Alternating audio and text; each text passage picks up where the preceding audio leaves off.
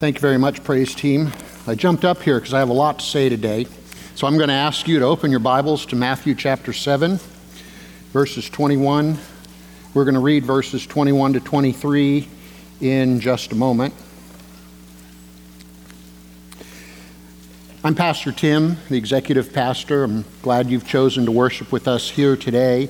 I am ending, this is the finale of the series we're calling American Christianity.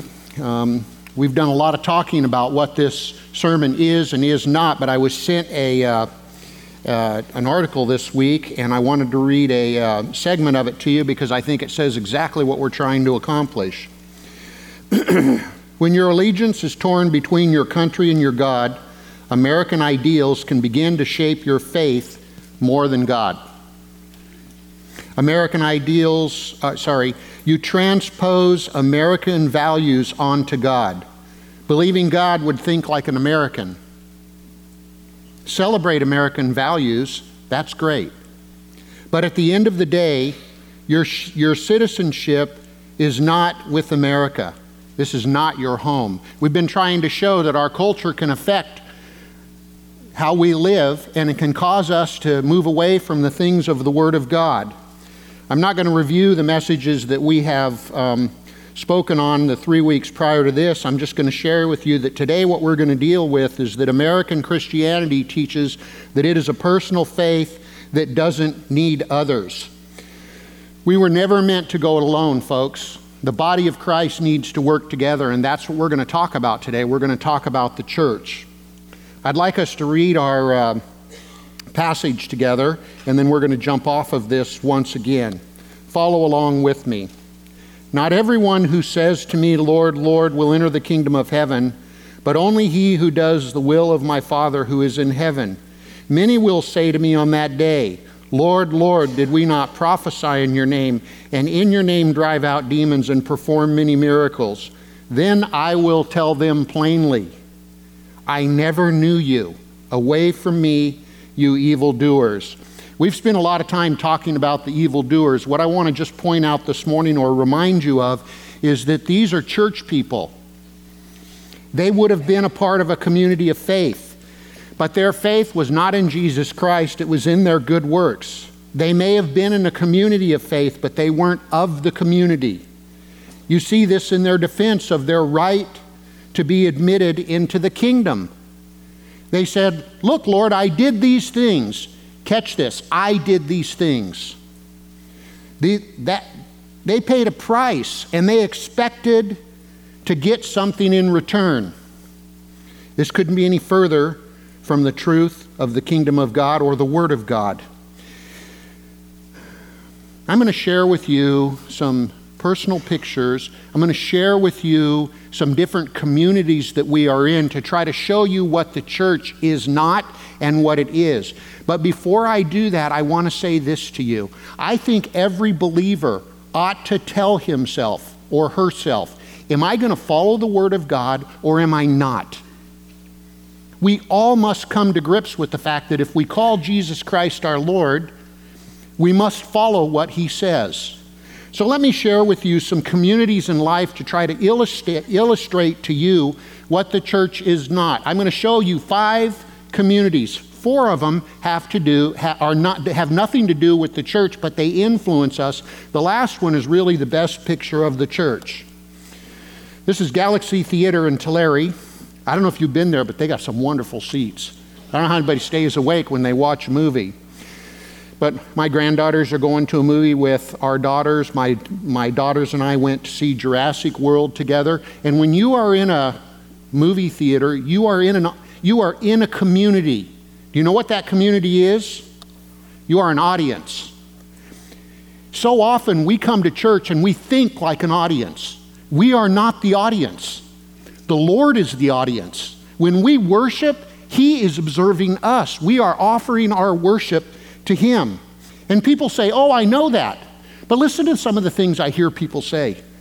I really liked worship today. I didn't like worship today. It's too loud, too hot, not hot enough. It's too cold, not cold enough. That was a good sermon today. I didn't get anything out of the sermon today. Who's sitting in my chair? See, we're thinking like an audience, when in reality we need to pay attention to the fact that the Lord is observing us. And people say, yeah, I know that. Are we aware of the audience, the Lord, when we are responding to an email or a text during worship?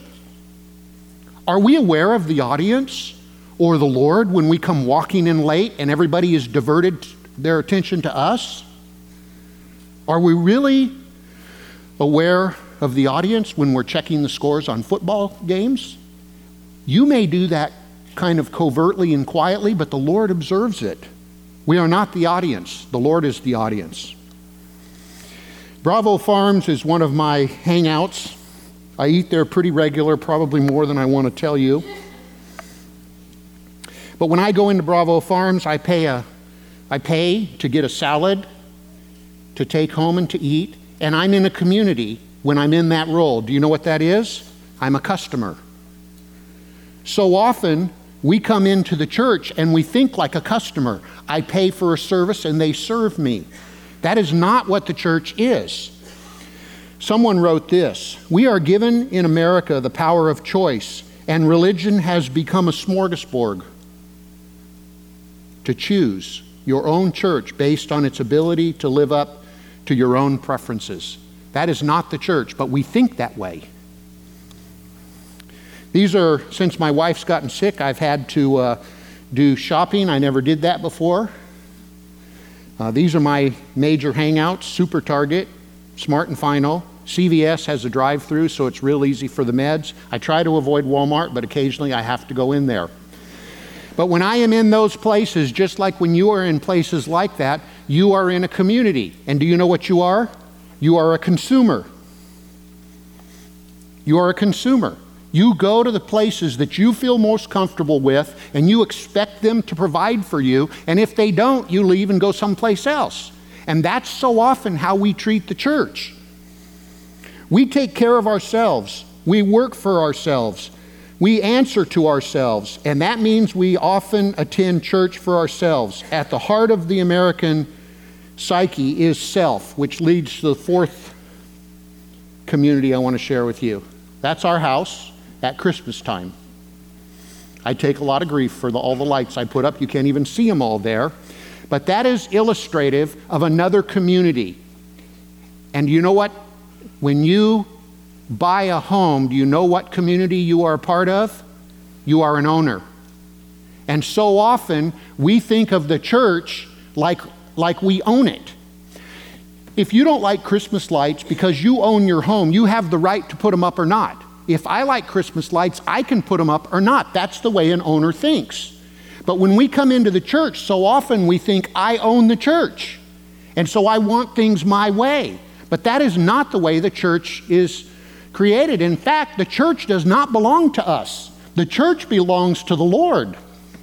In 1 Corinthians 6:19-20, it says, "Do you not know that your body is the temple of the Holy Spirit who is in you, whom you have received from God? You are not your own. You were bought at a price. Therefore, honor God with your body."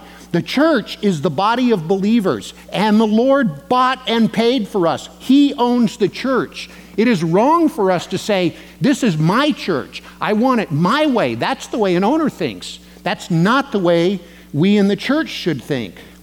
The fifth community is really the best picture of what the church is. You know what you are in that community? You are a family. That is the best picture of the church. And this is obviously pictures of our family. And if you look really close, you'll see all kinds of things there. You will see good times. You'll see struggles. You'll see joy. You'll see heartache. In a family, we live together, we love together, we care for one another, we reconcile our differences. When something doesn't go right, we don't take off and ditch the family. We stay in the family together. And it's a community of believers working together to take the kingdom to the world. The family is the best picture of the church.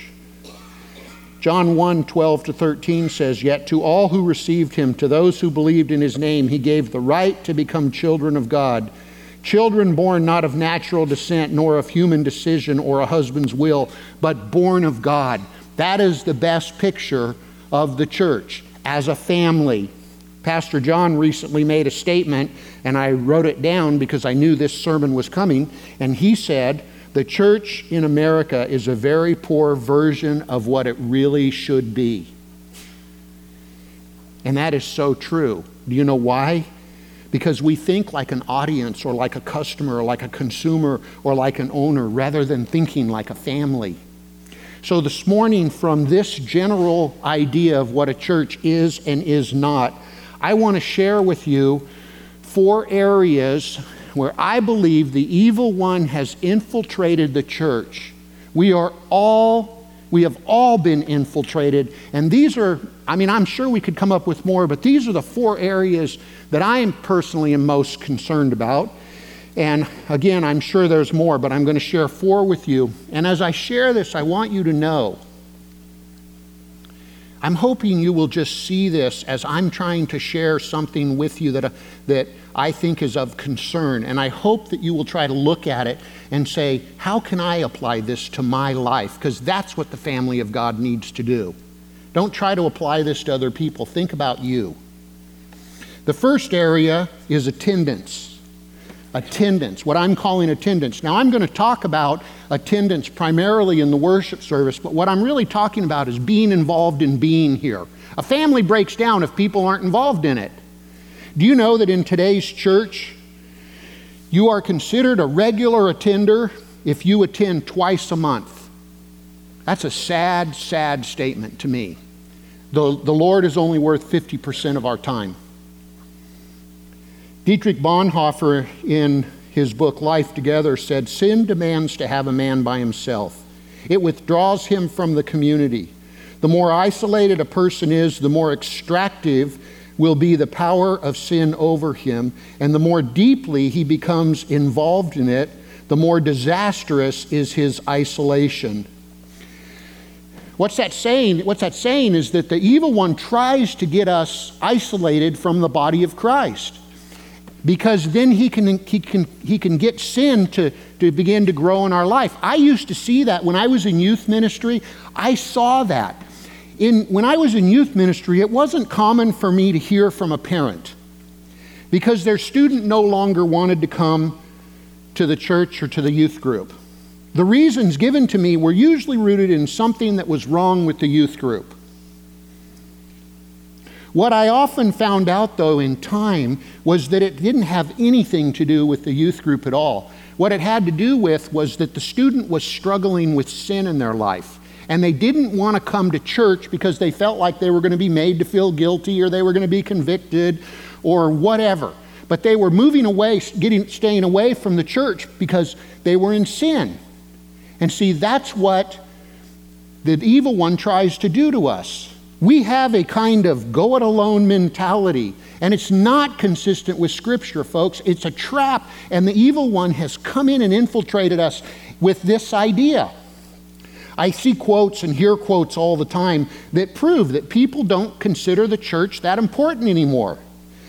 I read this several years ago. I'm a non-church attending Christian. I want you to know that is a complete oxymoron and couldn't be any further from the truth of the Word of God. And the person that wrote that, last I saw, was far from the Lord. I'm spiritual, but not religious. That's coming from people that say, I'm spiritual, yes, but I don't want to have anything to do with this stuff we call religion. My church takes place in my house.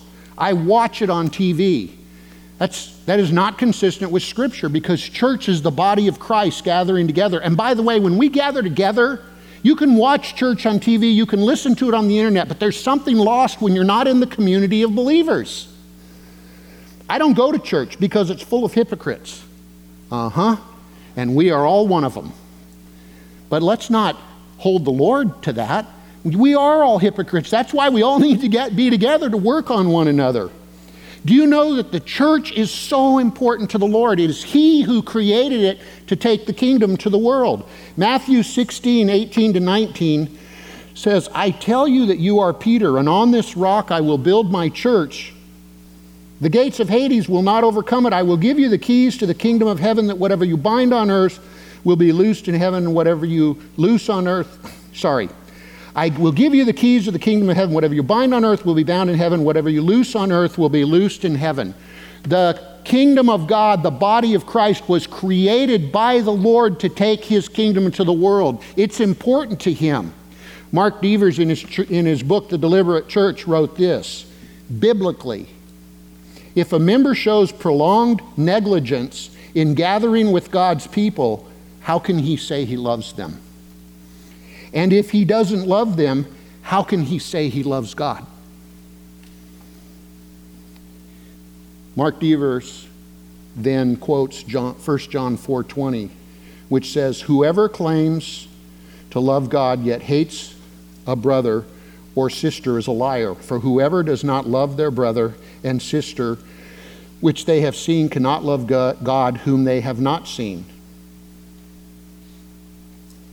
Hebrews 10:24 and 25, I'm not going to quote the whole thing to you because you should know it by now, but listen to what the Bible says. Let us not give up meeting together. It is important that we be together. I hear all kinds of reasons why people don't attend. I'm too busy. I'm tired. And Sunday is my day of rest. Sunday is our day of rest to worship the Lord. I'm a fan and I want to watch my team live. I have other things going on Sunday. I got to bed late last night. Do you know we never let our children, if they had times that they needed to be in, and occasionally they would come in really late because of some kind of a big school event, they were always told, no matter what time you come in, you better be up and ready to go to church the next morning because the Lord is important. I'm out of town. Now listen, all these things have some merit, but for the most part, they are simply justifications for what I want to do rather than doing what the Lord wants us to do. And honestly, down deep, really what it says is I care more about my needs than what the Lord wants. And the Lord really becomes not that important to us when we think that way. We are too busy, too selfish, too functional, too proud, too fearful, too safe, too superficial, too brainwashed, too competitive, and too un-Christ-like. And I just want to encourage you, so often people don't think it matters that they're here or not. It does matter. Don't underestimate the power of being here. Corey Ogborn recently in one of our meetings said, there's an energy that comes with numbers. When there's more people in the room, we all just seem to worship even better. And so it's important that you're here. The second area is membership. In our membership material, we write this: we live in an age where very few want to be committed to anything, a job, a marriage, and our country. This attitude has even produced a generation of church shoppers and hoppers. Membership swims against the current of American consumer religion. It's an unselfish decision, and commitment always builds character. Now, we would recognize, and we teach this, that nowhere in Scripture are you going to see the Word of God say, you need to join your local church. But we always point out, and I'll just highlight these things, that we think the concept of membership is clearly taught in Scripture. All the letters of the New Testament are written to a specific church member. How do you know who those people are if there's not some kind of a system to align them with the church? There's the realities and accountability of church discipline. Matthew chapter 18, verses 15 to 17 talks about if a brother sins, then go to him. You know, if they listen, you've won a brother over, so on and so forth. It goes on and on and on to where it says, and if they won't listen, tell it to the church. You know, it's very hard to hold people accountable if you don't even know who they are, and if they don't have some kind of a connection to the church. You see all the one another's of Scripture. Love one another. Who are the one another's? Those are people who have aligned themselves with a specific church. The Bible says in 1 Peter 3:8, all of you live in harmony with one another. There is also the truth of the fact that the Scripture says we are taught by Scriptures by the Scriptures to obey our leaders. Obey your leaders and submit to their authority. If there's no other reason to join the church, if you go to Grace Community Church, your leaders believe in membership, and therefore you should submit to that. But I would suggest that people don't do that because they just want to do other things, or they want to kind of stay behind the scenes. I'm going to share with you a short story to try to come at this from a little bit different direction. Maybe this will help us to understand. It comes out of the book Why Church Matters by Joshua Harris, and he writes this. Robert lives in Gilbert, Arizona. He likes friends to call him Fat Bob. Okay. Don't call me Fat Tim. I don't like that. I already know it's true. He loves life and people and enjoys laughing at himself. He's got a good job and faithfully attends his church, but if you really want to see Robert excited, ask him about his Jeep. He talks about it like it's a person. She's my baby, he says affectionately. He searched for over 2 years to find just the right yellow and black Wrangler. It was spotless, just gorgeous, he recounts. Once I got my Jeep, well, of course I had to join the Jeep Club, explains Robert. The local club had over 1,500 active members. It offered meetings, parties, trail runs, and a website where members could exchange Jeep tips. It's a whole Jeep community, Robert says. Through the club, Robert hooked up with guys who taught him the finer points of four-wheeling. As his Jeep discipleship intensified, Robert's commitment only deepened. I was totally hooked, he says. Every free moment was consumed. I was either working on a Jeep, planning a Jeep run, hanging out and talking Jeep, or going online to check out Jeep websites. This is Joshua Harris speaking, I met Robert at a Christian conference. He came with a group from his church to hear me speak. On the final night, I gave a message about the importance of the local church. I started by asking, are you married to the church or are you just dating the church? The question unsettled Robert. God started speaking, he remembers. He was asking me, Robert says, what are you married to, Robert? And the only thing I could come up with was the Jeep Club. And see, I think that's what goes on. We want to be connected to things other than the church. Reasons people don't join, I hear it. I don't want to. Well, how's that work with your kids? Take out the garbage. I don't want to. I don't have time to go through the classes. Folks, the truth is we make time for what's important to us. We make time for all kinds of things. If it was important to us, we would make time for it. I don't need to join to do whatever everybody else is doing. Well, you don't need to get married to do what married people are doing either. That doesn't make it right. I might not stay here. Okay, then join someplace else when you leave, but don't let that stop you. Really what it's saying, folks, is I don't care about what the Lord wants for me. I care about what I want. And see, that's where the culture has snuck in. It just doesn't concern me. Really, it's a lack of commitment to the things that are important to the Lord.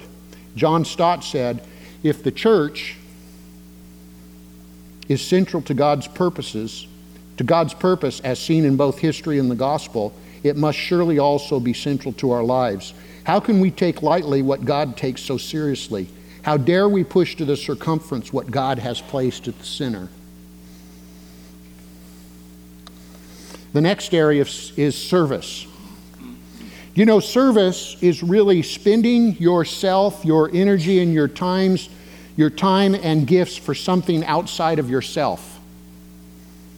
1 Peter 4:9-10 says, offer hospitality to one another without grumbling. Each one should use whatever gift he has received to serve others faithfully, administering God's grace in its various forms. People say, I just don't feel like this is my church. I just don't feel connected here. You want to feel connected? Start serving. It's the best way to get a sense of ownership in the church. Service is the best way to build relationships. If you feel like you don't know people, start serving. It's the best way to build relationships. You can read Ephesians 4:16 for yourself. I want you to know that membership is not a spectator sport. I mean, church and membership is not spectatorship. We should be involved.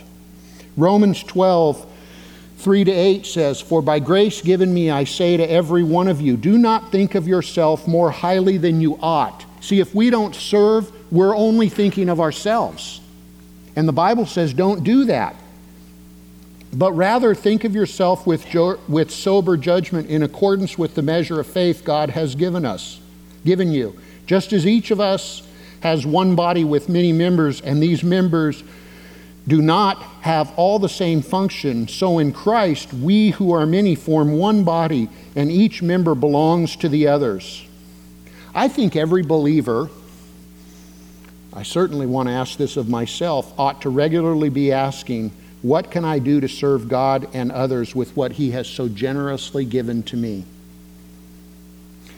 Sunday is a work day out at our new property. If you're not serving and you want to get started in a really easy thing to do, grab a hoe, grab a shovel, grab a rake, come out to the property.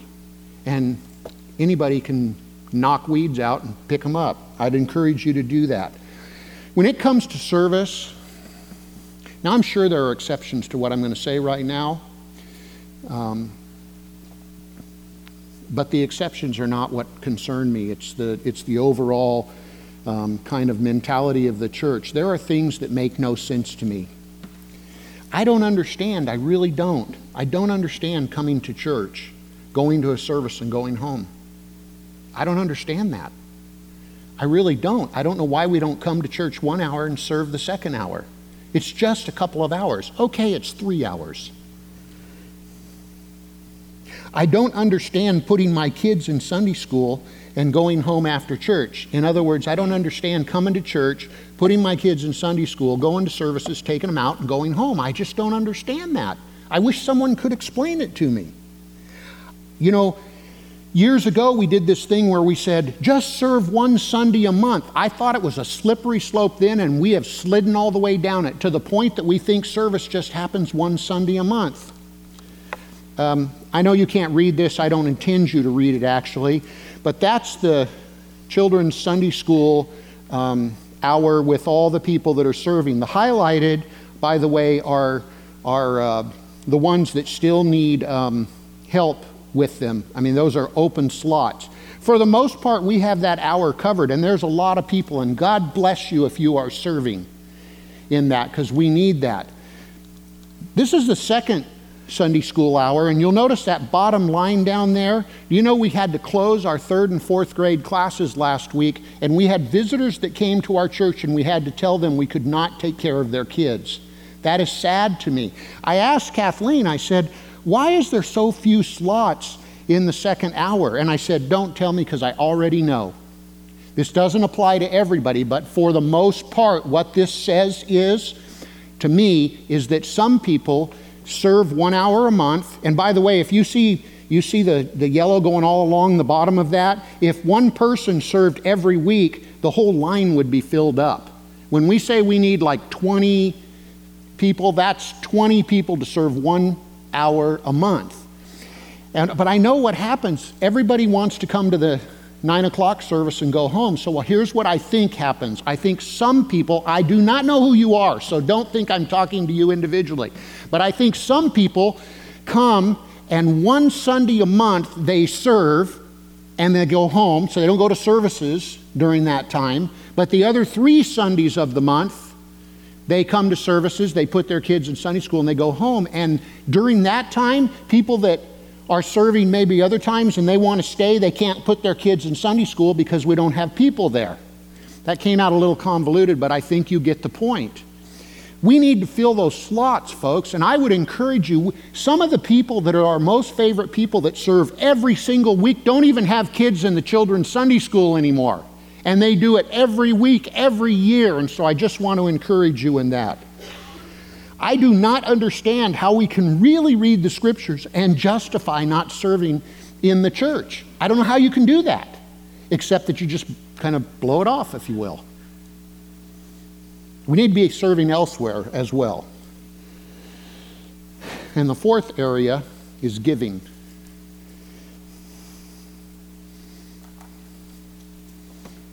Okay, I'm going to meddle a little bit. We don't teach on giving very often. And people say, why don't we? Well, because we don't want to make people feel guilty. That's not our job. I'm not trying to make you feel guilty. I'm trying to share with you what the Scriptures say.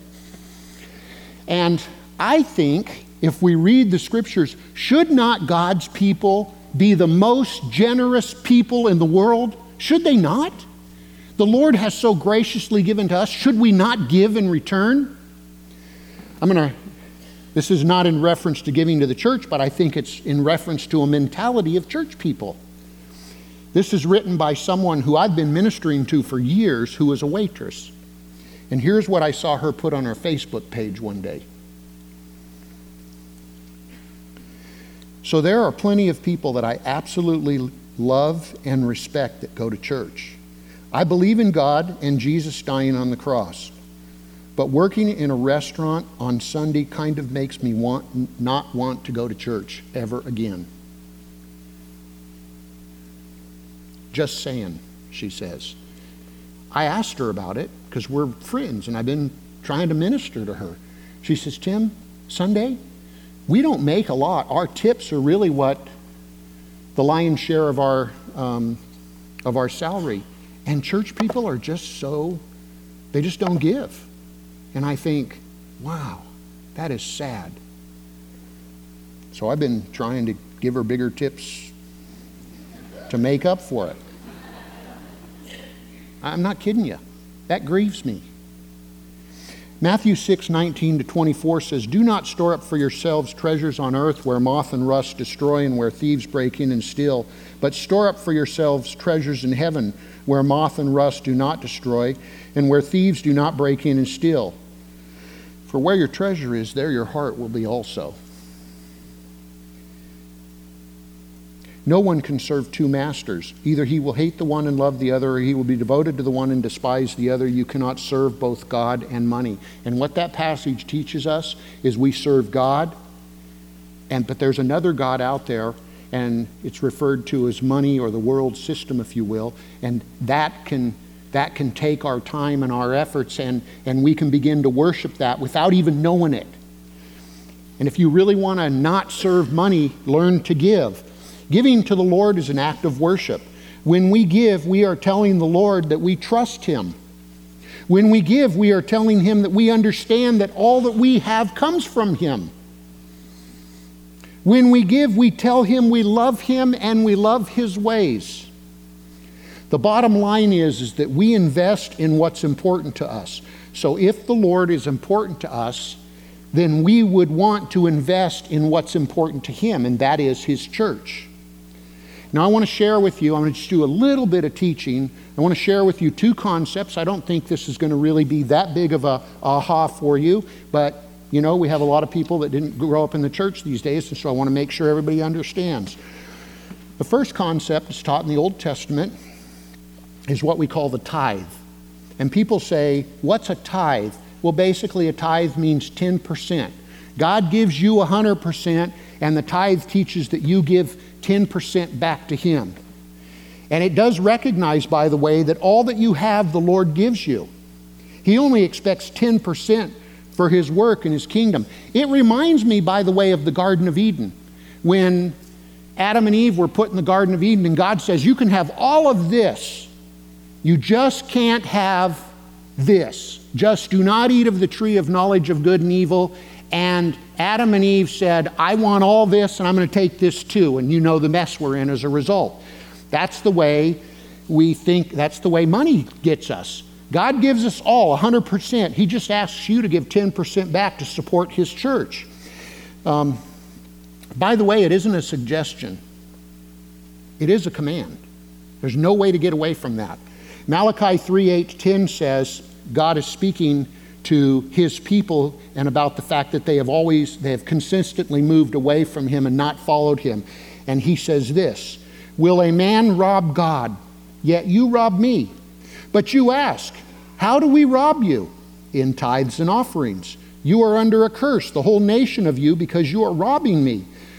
Bring the whole tithe into the storehouse, that there may be food in my house. Test me in this, says the Lord Almighty, and see if I will not throw open the floodgates of heaven and pour out so much blessing that you will not have enough room for it.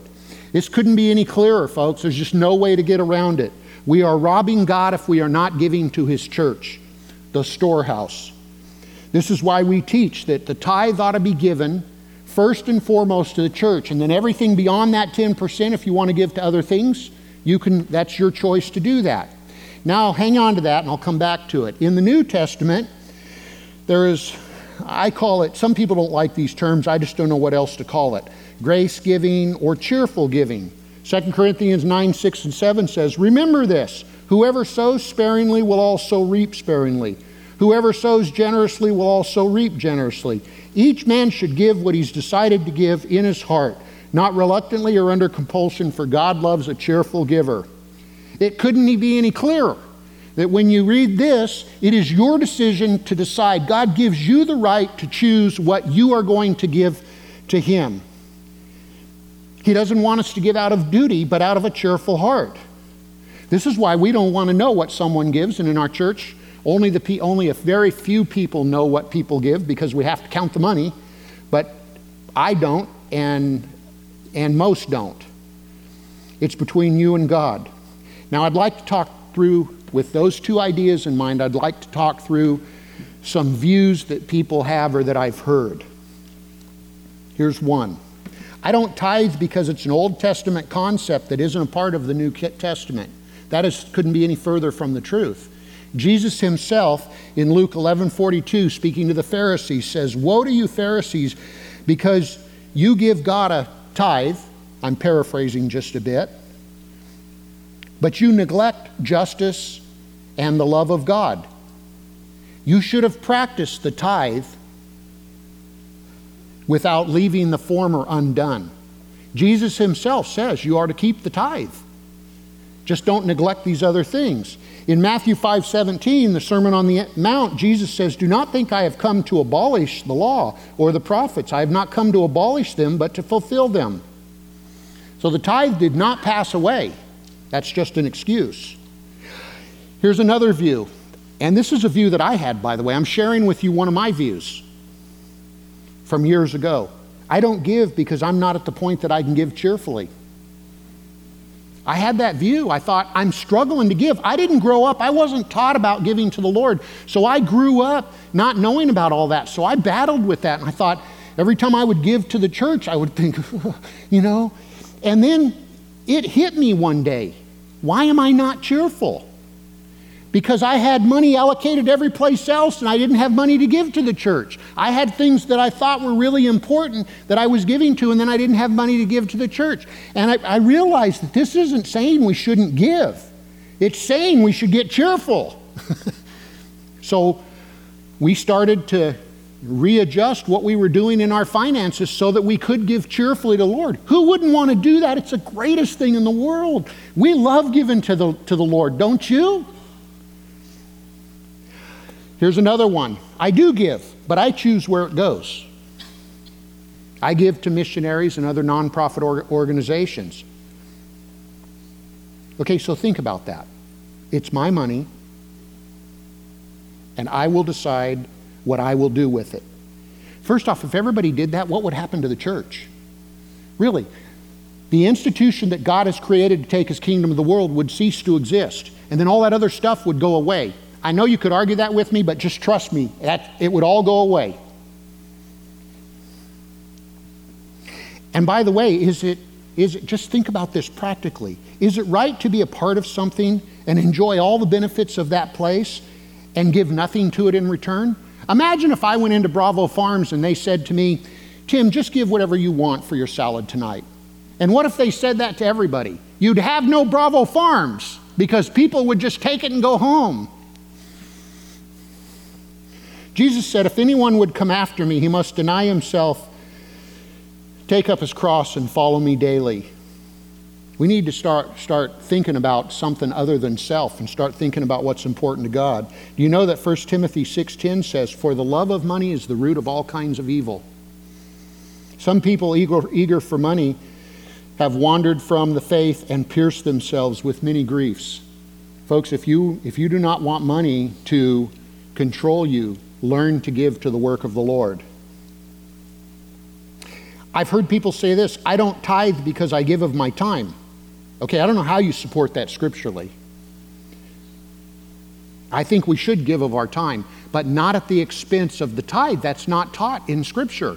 And by the way, just for the sake of argument, let's just think through that for a moment. Do you know how many hours there are in a week? I'm going to tell you, 168. 168 hours in the week. That means if you're going to tithe your time, you better give up almost 17 hours a week. I would say our best of best people who serve faithfully would struggle to do that. 3 hours on Sunday morning, 3 hours on Wednesday night. That's 6, maybe a couple of hours to a praise team or something else. That's 8. Okay, so it takes me 9 hours to prepare to do all that. It's pretty hard to do, folks. I don't give. Here's another one. I don't give because I don't like how my money is being spent. I would remind you again, it's not your money. You got to get that into your head. It's the Lord's money that is given to us. That's a wrong perspective. And I'll just tell you, I've struggled with this, but I'll just tell you, no matter where you go, no matter what church you go to, you will never 100% agree with what the leaders of the church do with that money. You'll never totally agree with it. But I would remind you that the scriptures say that the leaders of the church must give an account to the Lord. That scares me to death. If you're watching how the money is spent, you'll never give. And so my wife and I learned we're just going to give and we're going to leave the rest of it up to the Lord. And if you don't trust your leaders, then find a church where you can trust them. That's just such a slippery slope. Obey your leaders and submit to their authority. They keep watch over you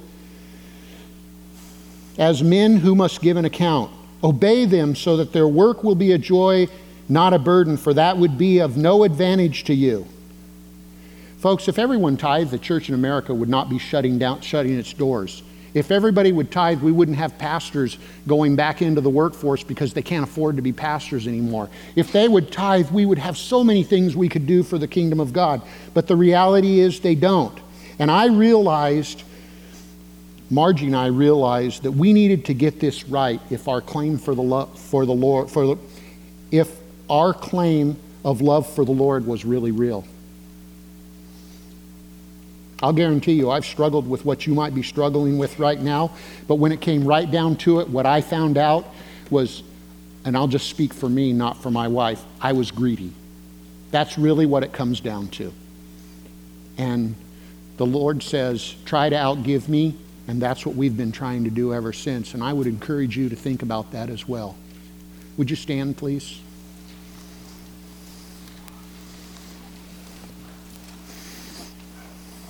You can't reason your way into heaven. You're not saved by just praying a prayer. Love is an emotion that tolerates all. That's what American Christianity says. And American Christianity says it's a personal faith that doesn't need others, and it does need others. But I would just ask us this question, and then I'm going to pray for us. In America, why do we even need the Lord? I mean, think about it. Why do we even need the Lord? Because we have so much. And I think that's what gets us into trouble.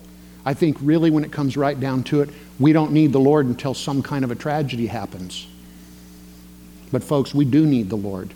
And His church is important. And so I would encourage you to think through these things. Let's pray. Thank you, Father, for this day.